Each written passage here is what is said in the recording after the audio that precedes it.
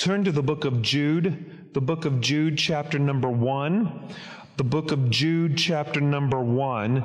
And there's only one chapter, but this book has a lot of information that's packed in one chapter.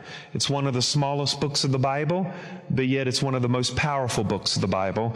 And so it's one of the, it's towards the end of the Bible, before the book of Revelation, and this book is packed with information that could be transformative in your life if you look at it in its correct contents. And so let's look at it. But before we do, let's ask the Holy Spirit to help us tonight as we endeavor to look at this. Father, in the name of your Son, Jesus, we ask that the Holy Spirit would illuminate the Word of God to us. We know that there's only one revelation, but there are many illuminations of the one revelation.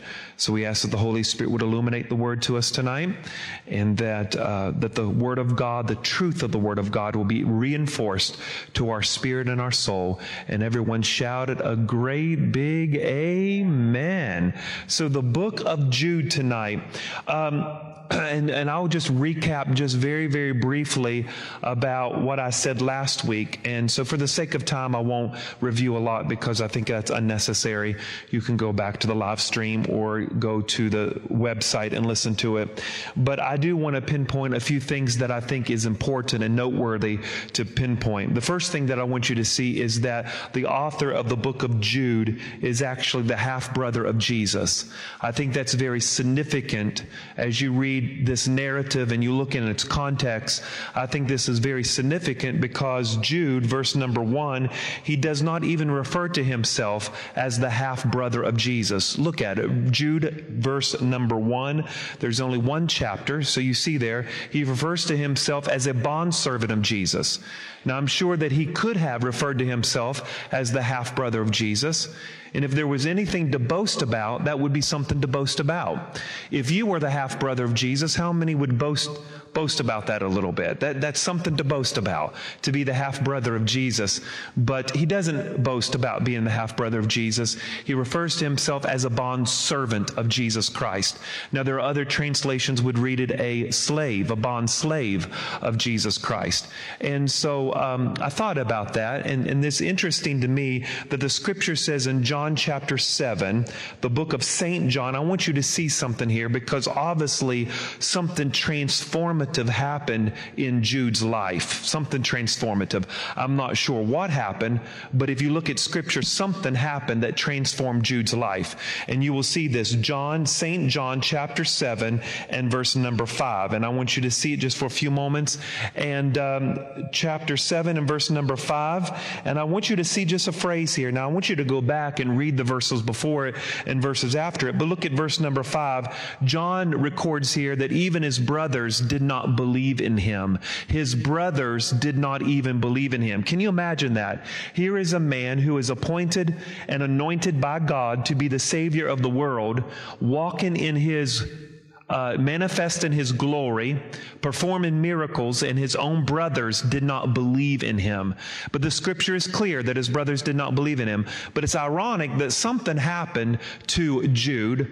From the book of John to Acts, something happened within him, and I would suspect it was his resurrection that changed Jude's understanding, changed Jude's perspective about Jesus and his heart towards Jesus.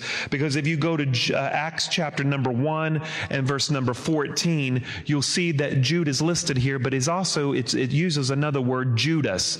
Now the word Judas is also translated as Jude. So it's the same person here, and his brothers were recorded to be, and some of his brothers were recorded being a part of that company in the upper room before the Holy Spirit descended upon those disciples. And so here you see the mother of Jesus there.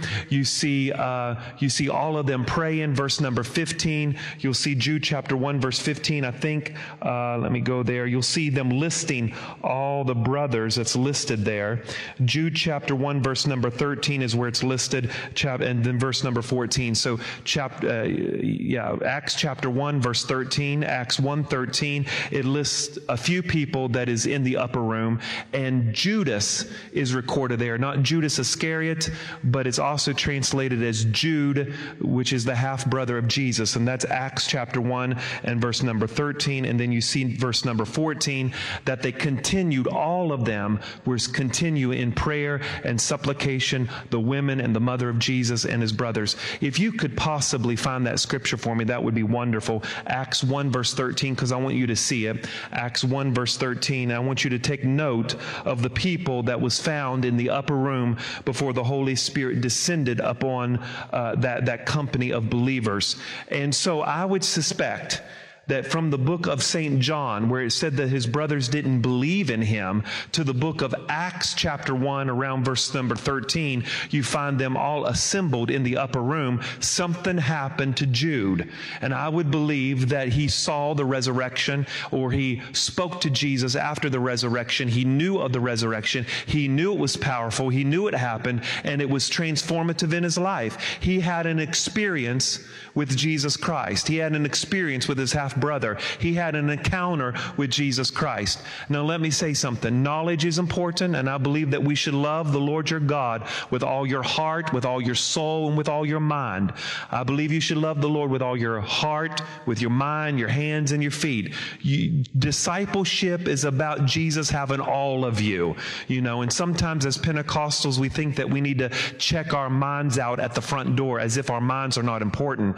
God gave you logic. He gave you reason so that you can use it for the kingdom of God, so that you can function, so that you can bring God glory, so that you can use your gifts and your callings for the advancement of the kingdom of God. And all of that's good and important, but also having an encounter where your heart is touched, I believe is important as well. And Judas here, or Jude, had an encounter with the Lord, even though he didn't believe. And that's great hope for us, because there's many people that don't believe in the Lord, but they can have an encounter with the Lord that can be transformative in their life. And so we come to the book of Jude. Here's the half-brother of Jesus. He refers to himself as a bondservant or a bondslave. Here is a man who doesn't even believe in Jesus, has a transformative work of the Holy Spirit in his life, and now he refers to himself as a bond servant or a bond slave.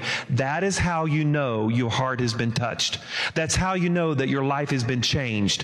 When you have a spirit of humility, when you're referring to yourself as a slave, you're referring to yourself as a servant. You're not puffed up in knowledge. You're not puffed up in titles and positions, and you're not walking in pride. Here is a man who had an encounter with the Lord so much that he refers to himself as a bond servant or a bond slave. That's how you know that the Lord has transformed your life, because you are a servant. It reminds me in the book of Luke about the parable. Reminds me the story of the prodigal son, how the prodigal son left and took his inheritance, took everything he had, went to a far country. Then he came to his senses and came back to his father. And what happened? His vocabulary changed. When he left the house, he said, "Give me my inheritance." But when he repented and came to himself, he came back to his father and said, "Make me a servant. Make me a servant." The prodigal son had an encounter with the Lord. He had an encounter. He came to his senses, and his attitude, his demeanor, his spirit changed from "give me" to "make me a servant." And that's exactly what happened to the half-brother of Jesus. Here is a man who didn't even believe in Jesus, who somehow had an encounter with the Lord. He's in the upper room praying, and now he's writing a book about his half-brother and refers to himself as a bond servant, a bond slave. Listen, God exalts the humble, my friends. He exalts those who walks in a spirit of humility. And that is why he doesn't refer to himself as the half-brother of Jesus, because he has nothing to prove. He's not going to base his epistle upon his position. He's not going to base his letter upon his position, because he doesn't have a prideful heart. He's not walking in a prideful heart. He's going to let the letter stand by itself, because the Lord is inspiring him through the Holy Spirit to write this epistle to these believers. So I want you to see that this book is a sister. Is a sister to the book of 2 Peter chapter 2 verse 1. 2 Peter chapter 2, verse number 1. I want you to see this. 2 Peter chapter 2, verse 1. It's a sister book to 2 Peter. I want you to look at verse number 1.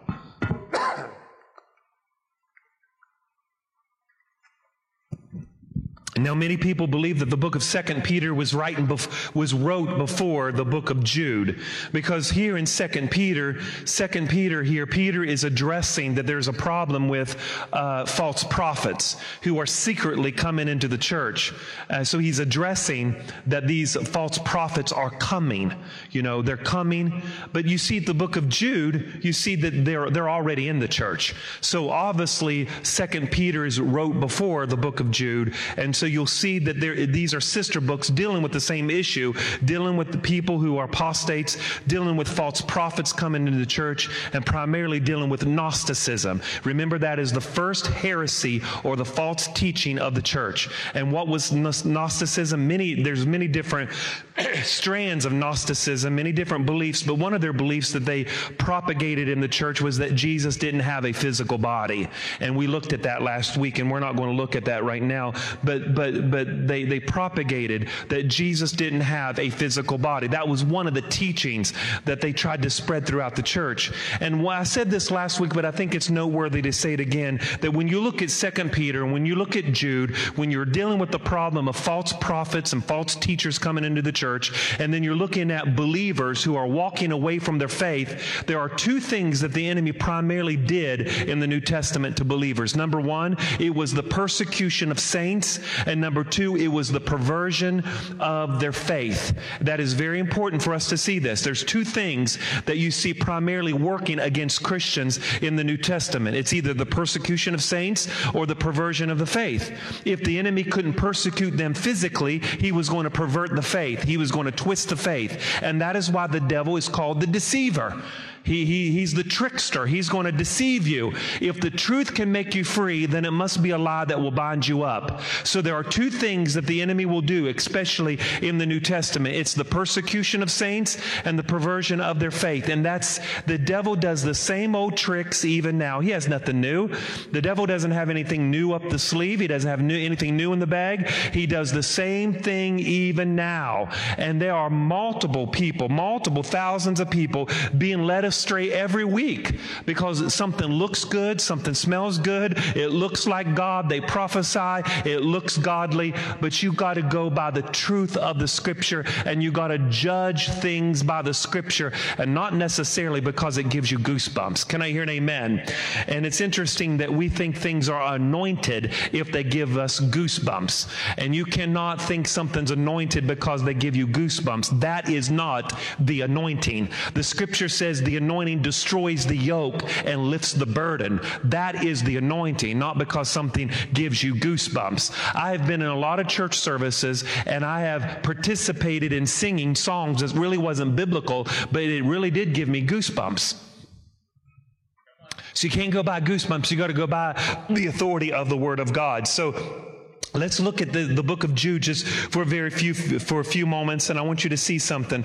Jude, so he's the half-brother of Jesus. He refers to himself as a bondservant or a bond-slave of Jesus. Doesn't base his epistle upon his position, but bases his epistle simply because he's inspired by the Holy Spirit to write this, and he's urging believers to continually contend for their faith or war after their faith. And so I want you to see that there are two things that he says here in verse number 3. Look at verse number 3, Jude verse 1, verse 3. He says, "Beloved, I was very diligent to write to you concerning our common salvation, but I find it necessary that I should exhort you to contend earnestly for your faith." Contend is another word for war. War earnestly, or fight for your faith. Fight for the faith. He says that once was delivered to the saints. For certain men crept in unnoticed long ago, marked out for this condemnation, ungodly men who turn to the grace of our Lord into lewdness and deny the only Lord God and the Lord Jesus Christ. So he says two things are happening. He says, number one, he says they're turning the grace of God.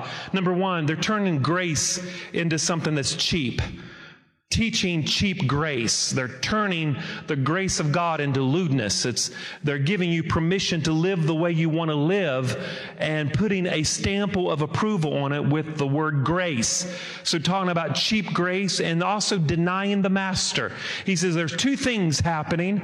He says they're walking in lewdness. They're turning the grace of God into lewdness. They're giving you permission to live whatever life you want to live, and they're putting the stamp of approval on it called grace.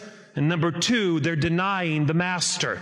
Now, I would suspect that the reason that they're denying the master is because of the context. They're not denying the master because they don't have faith in the master. They're denying the master because they're denying the doctrine of Scripture, which is that Jesus is not only a man, but he's also God at the same time. That was one of the doctrines that was being propagated. They're denying the doctrines of Christianity. And so if you deny the doctrines of Christianity, you're denying the master.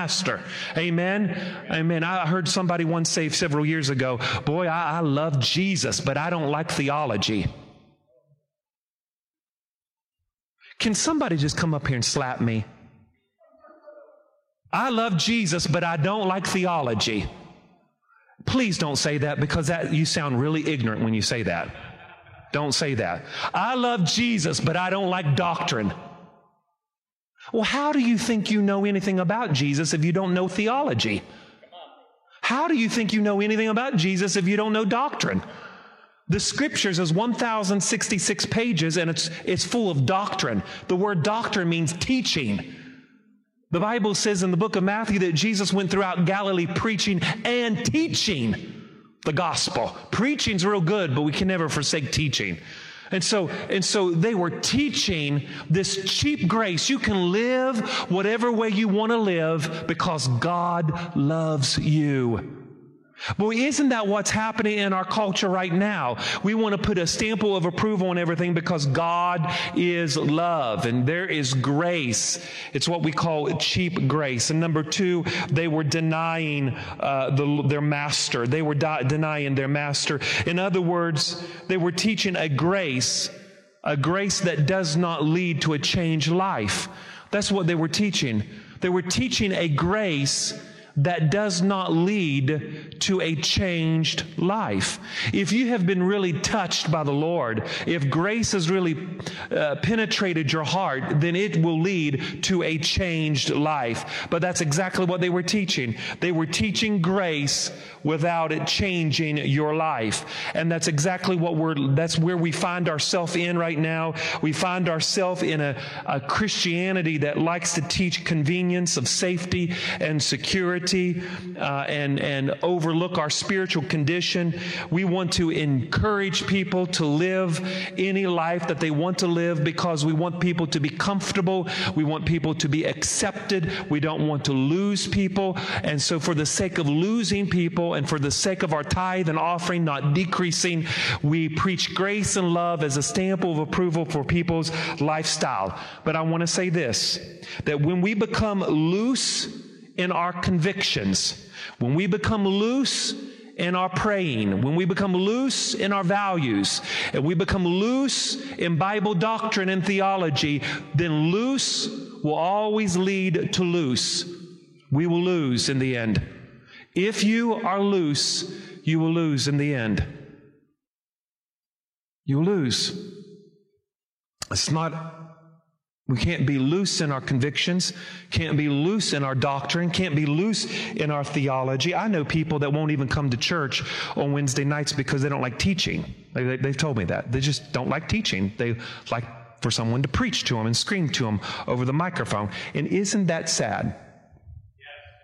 That's the culture that we live in. That's the culture that we live in. Pastors have to fight against the culture, because we have been so programmed that we cannot sit through a church service and listen to someone teach because our minds have been filled with garbage all week and Teenagers have been playing with video games all week. Our minds have become so mush that we can't comprehend anything that's being taught or preached because the devil has so tormented our minds that we can't comprehend. And so we live defeated lives because the Word of God is not permeated in our hearts and our souls. It hasn't taken root in our heart. We like we want the feeling, but we don't want the commitment. We want Christianity without commitment. We want the benefits of salvation without the cost of discipleship. We want God, but we don't want the rules, do we? We want the responsibility, but we don't want the obligation. And so therefore, we live a defeated life. This is true. You can do your own research, and I have experienced this firsthand.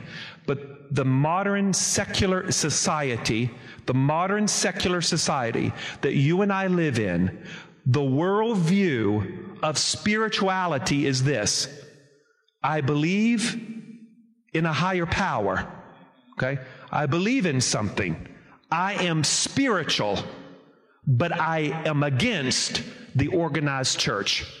That is the modern secular society that we live in. People are spiritual. They will say they believe in something or a higher power or something exists or an intelligent force. But they do not want to be associated with organized religion. They don't want to be associated with commitment. That's what they're saying. I believe in God, but I don't want to submit myself to something that's organized. I don't want to submit myself to something that's going to cause me to be committed. They want to be spiritual, but they don't want to be affiliated. Can I just hear an amen in the building? Wave your hand. And how many knows that's true? That's the culture that we live in. And so therefore we look around, we see empty pews on Wednesday nights and services because people are spiritual. They'll use the phrase, I can pray at home. You can pray at home. You can, honestly. You can have church at home. There's nothing wrong with that. But the Lord requires us to be a part of His body. And I know that we're part of this COVID pandemic thing right now. And right now, there's an excuse for people to stay at home, but that is not a lingering excuse. Can I hear an amen? And so I understand that we're in this situation, but let us understand. What I don't understand is people staying away from church, and I see them at Walmart on Monday afternoon. Amen. And I see you at Lowe's. And you're posting on Facebook that you're down picnicking down the street with about 50 people. If you can do that, then you can come to church because me and Pastor Brandon spread the seats out for you so nobody can touch you. Can I hear an amen? But see, that's the culture we want to live in. We're spiritual, but don't you dare tell me that I need to be committed. It's kind of like I want to be married to Jesus, but yet I don't want to come home to my wife at night. I don't want to wear the wedding ring, but I want the benefits of marriage. I want you to lay with me when I want you to lay with me, but that I want the benefits, but I don't want to be committed to you. And that's exactly what the church is. I want the benefits of the church. I want you to preach my funeral. I want you to be there when I'm dying. I want you to do this. I want you to do that, but I don't want to be committed to an organization. I know there's about 30 of us tonight, but this is good preaching. I don't want to be. See, that's the modern secular society that we live in. And you see, we can give all the excuses in the world about how bad the church is. Well, let me just stop and tell this. You're not perfect either. So when you make your whole list of how bad the church is, I want you to turn around the paper on the other side and make the list of everything you've done in your life too. So there is nothing imperfect. And no matter how bad the church may seem to you, it is not your spouse. It is His spouse, and He still loves it. Can I hear an amen? God still uses the church. He still uses it. The church has done some things down through the centuries that I blush at. The church has done some things in the name of God that I blush at. And we should never do some of those things in the name of God. I'm sorry for Him, but it's still His church.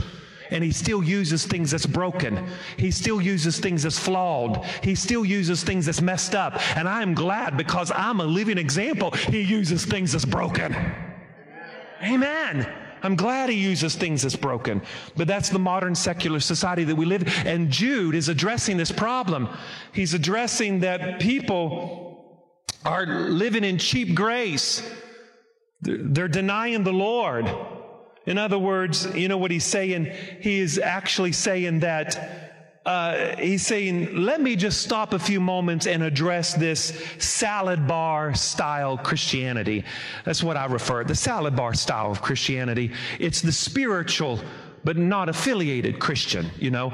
In other words, let me pick what I want to believe, and you, the organized church, will not tell me what to believe. I will pick what I want to believe, because this is the salad bar. If I don't like that, I am not going to believe that. If I like this, if I want to fill my plate with chocolate, I'll fill it with chocolate. You understand the concept. But nobody is going to tell me what to believe. And that has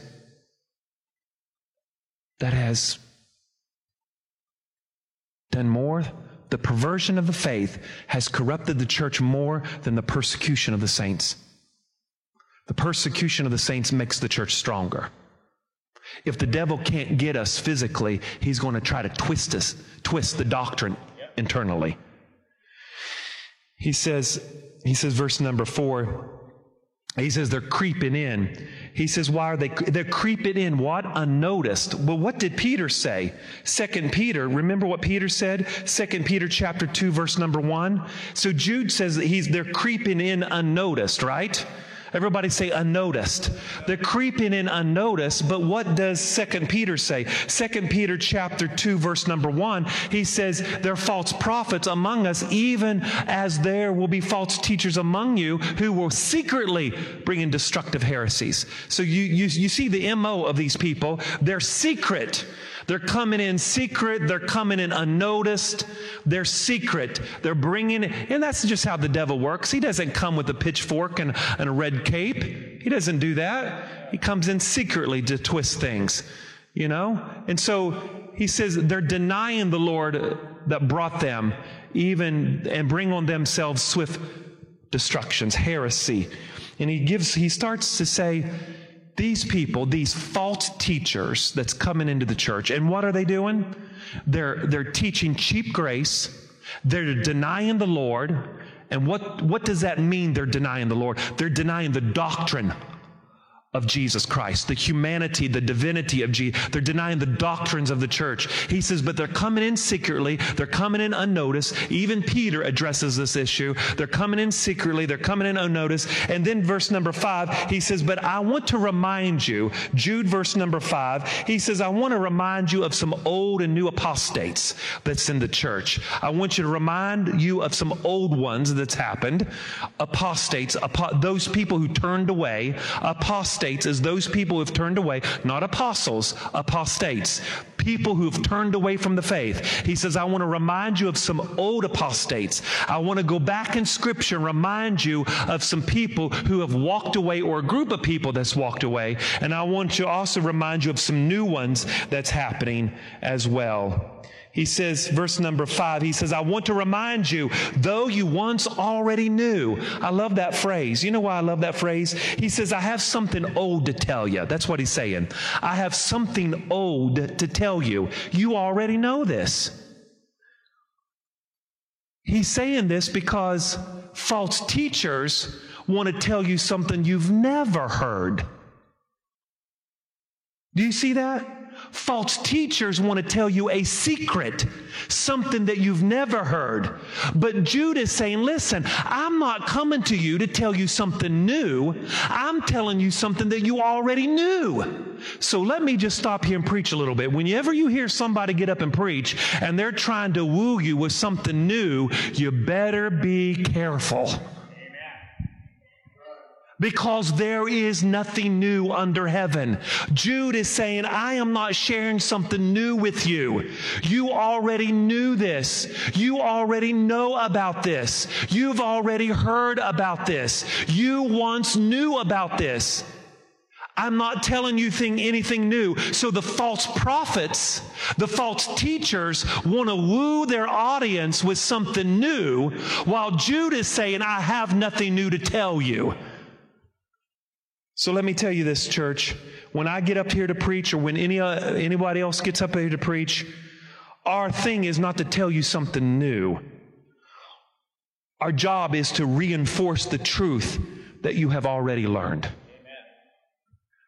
We're not up here to try to woo you with something that you don't know, but we reinforce that which you already learned. And then he gives an example. He starts in verse number 5. And these apostates, these people who turned away. I love this. I love it. He says, I want to tell you something you've already know. These false teachers are coming in secretly. These false teachers are coming in to tell you something new, something that you've never heard before. But I am telling you something you already know, and I want to remind you of what the Scripture states. Isn't that what's happening now? I said this last week, and I don't want to harp about it, but it's such a prime example. We have false Christian religions that their whole viewpoint is based upon secret rituals and secret things that you do. And you go away to a temple and you do secret handshakes and you do secret things that nobody else knows. It's secret because that is the way to heaven. That's a form of Gnosticism. That's a form of false teaching. It's a heresy because nothing is new. The gospel of Jesus Christ is not secret.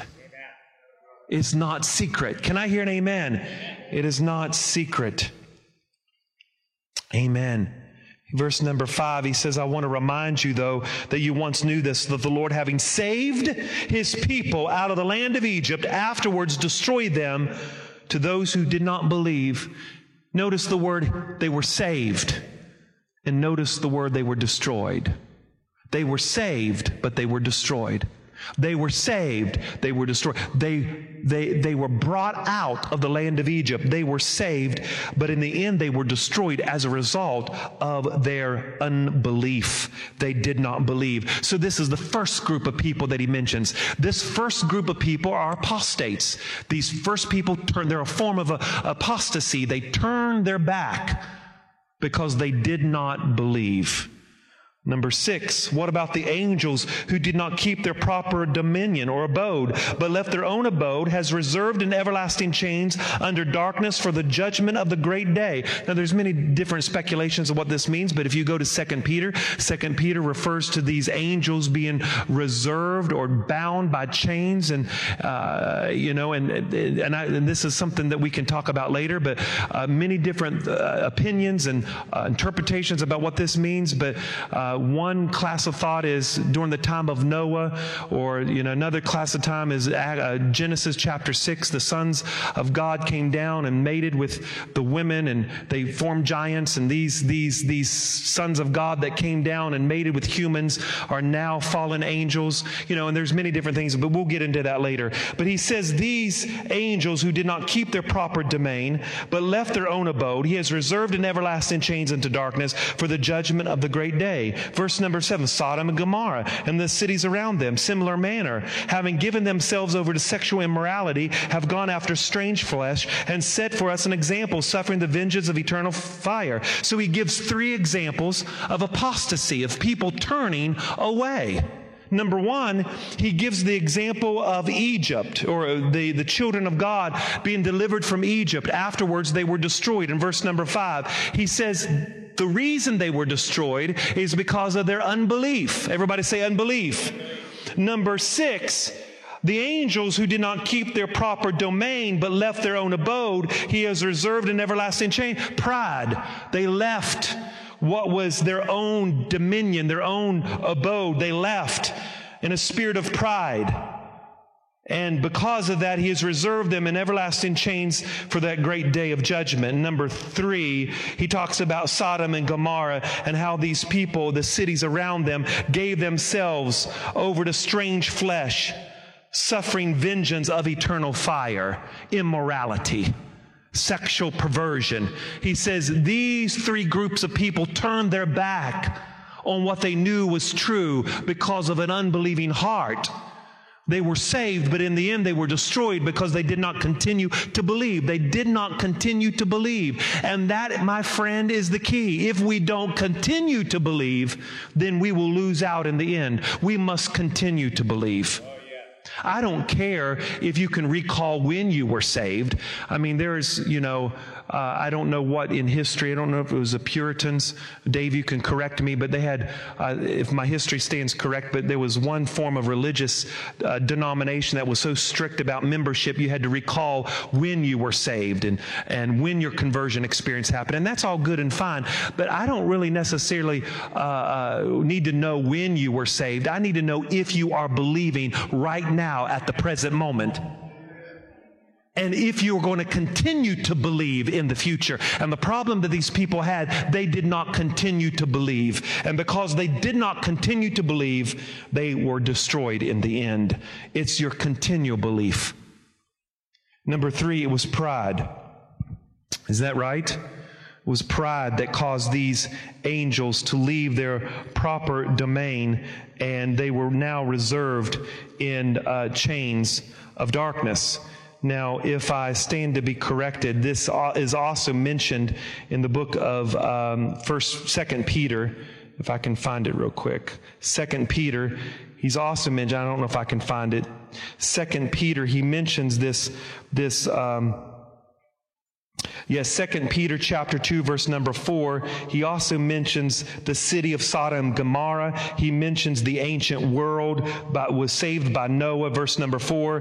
2 Peter chapter 2, verse 4, you will see a similarity between the book of Jude and the book of 2 Peter, all right? So, look at this. 2 Peter chapter 2 and verse number 4, for if God did not spare the angels who sinned, but cast them down to hell and deliver them into chains of darkness to be reserved for judgment. Does this not sound like Jude?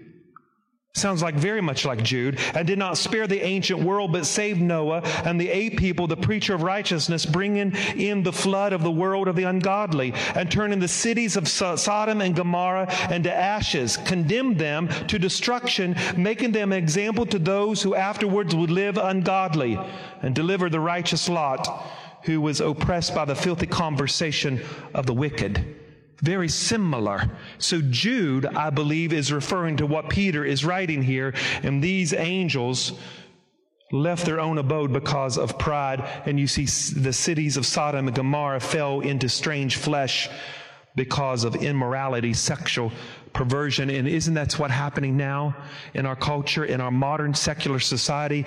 We have church people who once was faithful to God here every service, and now they no longer serve God because they are not continually to believe.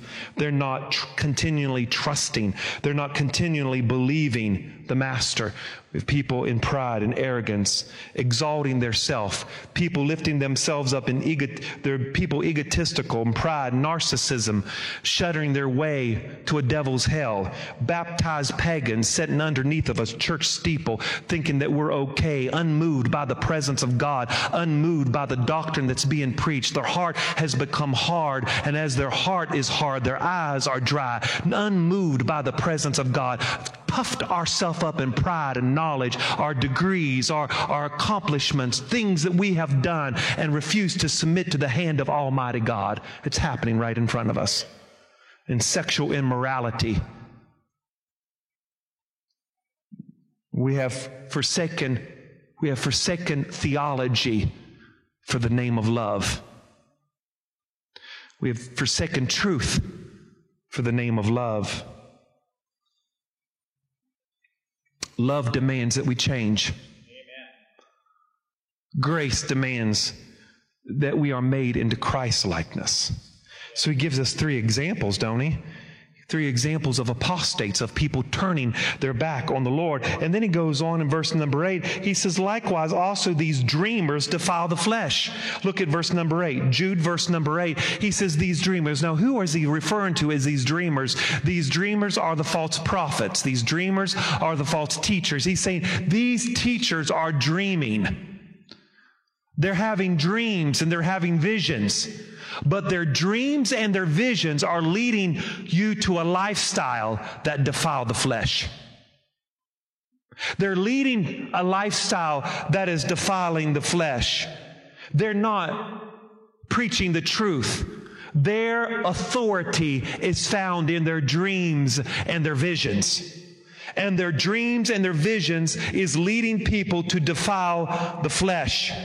They're creeping in unnoticed. These teachers are rejecting authority. You see, that salad buffet Christianity. I'm spiritual, but I don't need to be a part of a community. They reject authority and they speak evil of authority. Isn't that what's happening right now? Let's defund the police. Let's get rid of authority. Let's cast down authority. Let's break all the monuments in the world. Let's cast down all of our traditions. Let's reject authority. It's exactly what's happening. And we speak evil of authority. Let me tell you, not all authority is righteous. We know that. We know they make mistakes. And we know that what they do sometimes is evil. And justice needs to prevail, and we need to speak against it. But that doesn't give us an excuse to reject all authority. Amen. Can I hear an amen? Amen. It doesn't give an excuse to reject all authority, but they reject authority. He goes on to say, goes on to say, but let me say this. He's giving these characteristics of these false teachers, isn't he? I mean, he's given a list of characteristics. He says, they're dreamers, but they defile the flesh. They reject authority. They speak against authority. Because I believe that a person's life will ultimately show a person's heart. A person's life will show a person's heart. Say that with me. A person's life will show a person's heart. Say it again. Will show a person's heart. And the false prophets, their character, their attitude, and their actions are being made known. He gives an example of authority here. He says these false teachers are rejecting authority. He gives an example of a clash of authority. He gives an example of tension with authority. He says, Michael, the archangel, contending with the devil when disputed about the body of Moses, dared not to bring a railing accusation, but said, the Lord rebuke you. In other words, he gives an example of authority and how authority works. Because I believe that the devil was an archangel. You have Gabriel is an archangel. Is that right? Michael is an archangel. And I do believe that Lucifer was an archangel. And these archangels primarily was over 1/3 of the heavens. One of them was over a group of the angels. Another was over a group of another angels. Another of them was a group of 1/3 of the angels. They had jurisdiction over the angels. And we realized that in the book of Revelation that old serpent, remember? He took his tail and wiped out 1/3 of the stars. Who was speaking of the heavenly host. He took 1/3 of his jurisdiction. He took 1/3 of his angels with him. That archangel who was in authority took 1/3 of the angels with him, and Michael is an archangel. So you have two archangels fighting here. But the archangels understood authority. One of them was a fallen archangel, and the other archangel was a godly archangel, but no matter, they had authority. And what happened? Michael the archangel said, listen, Lucifer, you're an archangel, you're a fallen one. I'm an archangel. We're both archangels. I ain't going to argue this with you. We'll go to the person above us, and that is the Lord. So the Lord rebukes you. Praise God. Amen. In verse number 10, he goes on, he says, but they speak evil, whatever they do not know, but whatever they know naturally, like brute beast. These things, they corrupt themselves. In other words, they don't know what they're talking about, but they're acting like animals. Brute beast. They are infused with immorality. He goes on to say, but these false teachers are like these people. He says, they're like Cain. Woe to Cain. Woe to them, for they have gone the way of Cain. He says, they've gone the way of Cain. He says, and they've gone the way of Balaam, and they've gone the way of Korah. These false teachers are going the way of Cain. They're going the way of Balaam, going the way of Korah. What about the way of Cain? What did Cain do? Cain killed his righteous brother Abel. He slandered and killed his brother Abel. So Jude is making the point that these false teachers will slander those who appear to be more righteous than they are. Cain's brother was Abel, and the Bible says he was a righteous man. Cain killed Abel. Jude is saying these false teachers are going the way of Cain. In other words, they will slander people who are more righteous or appear to be more righteous than they are. They will speak against people or slander against people who seem to be more righteous than they are. They've gone the way of Balaam. Remember, Balaam was the prophet who was hired to speak a curse against the nation of Israel. He says these false teachers are in it. You know, Balaam did it for profit. He was hired to do it. These false teachers are in it for the buck. They're in it for the money. They're in it for the monkey. You remember what the apostle said, that if you're going to be a shepherd over God's people, you cannot be in it for filthy lucre. Can't be in it for the buck. He says, so number one, he says they'll slander you. They slander all those who appear to be more righteous than they are. Number two, they're in it for the buck, Balaam. And number three, Korah. What did Korah do? Korah rebelled against Moses. Korah and his company rebelled against the word of Moses and his authority. And because they rebelled against Moses, God opened up the earth and swallowed them. And Jude says these false prophets have gone the way of Korah. In other words, they reject any divine authority in their life. They hear from God just like you do. So since I hear from God, I'll do whatever I want to do. We throw the God card out a lot. I get so sick of it. So sick of it. I have to take a Tylenol to deal with it. I get so sick of it. Because this is God said, God said, God said, God said, God said, God said, God said, God. And then when it doesn't work out, God is not bipolar. Come on, amen. And I'm not being disgraceful to people who struggle with that. And does God speak to people? Yes. Does God speak to people? Yes, He does. But He speaks through the Word, through the impression of the Spirit, through authority. He speaks to us. And we have heard that ever since I've been pastoring. I keep hearing, God's. I've heard people say, God told me to marry and they're married to someone. God does not go against the Bible. Amen. Can I hear an amen? Amen. I've heard people say, God said I'm supposed to marry Charlie. Well, you're married to Susie. God's not going to tell you to marry Charlie when you're married to Susie. Can I hear an amen? Praise God. I was preaching a revival in Nocona, Texas, and a woman comes up to me. She was 80 years old. 80 years old.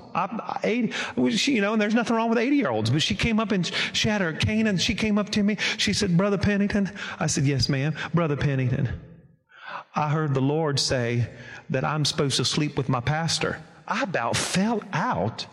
I was like, what did I just hear?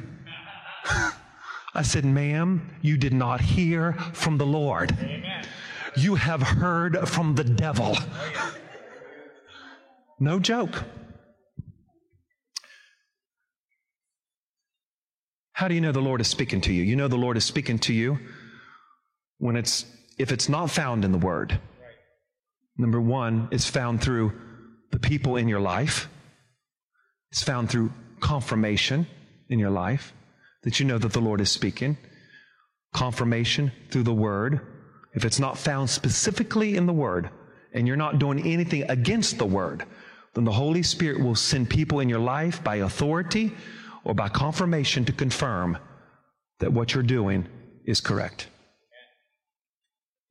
And Korah, they've gone the way of Korah. They've rejected authority. And then lastly, in closing, the last 4 minutes, he says, verse number 12, I'm going to finish this next week. He says, these people are like spots in your love feast. While they feast with you without fear, serving only themselves, they are clouds without water, carried about their winds, late autumn trees without fruit, twice dead, pulled up by the roots.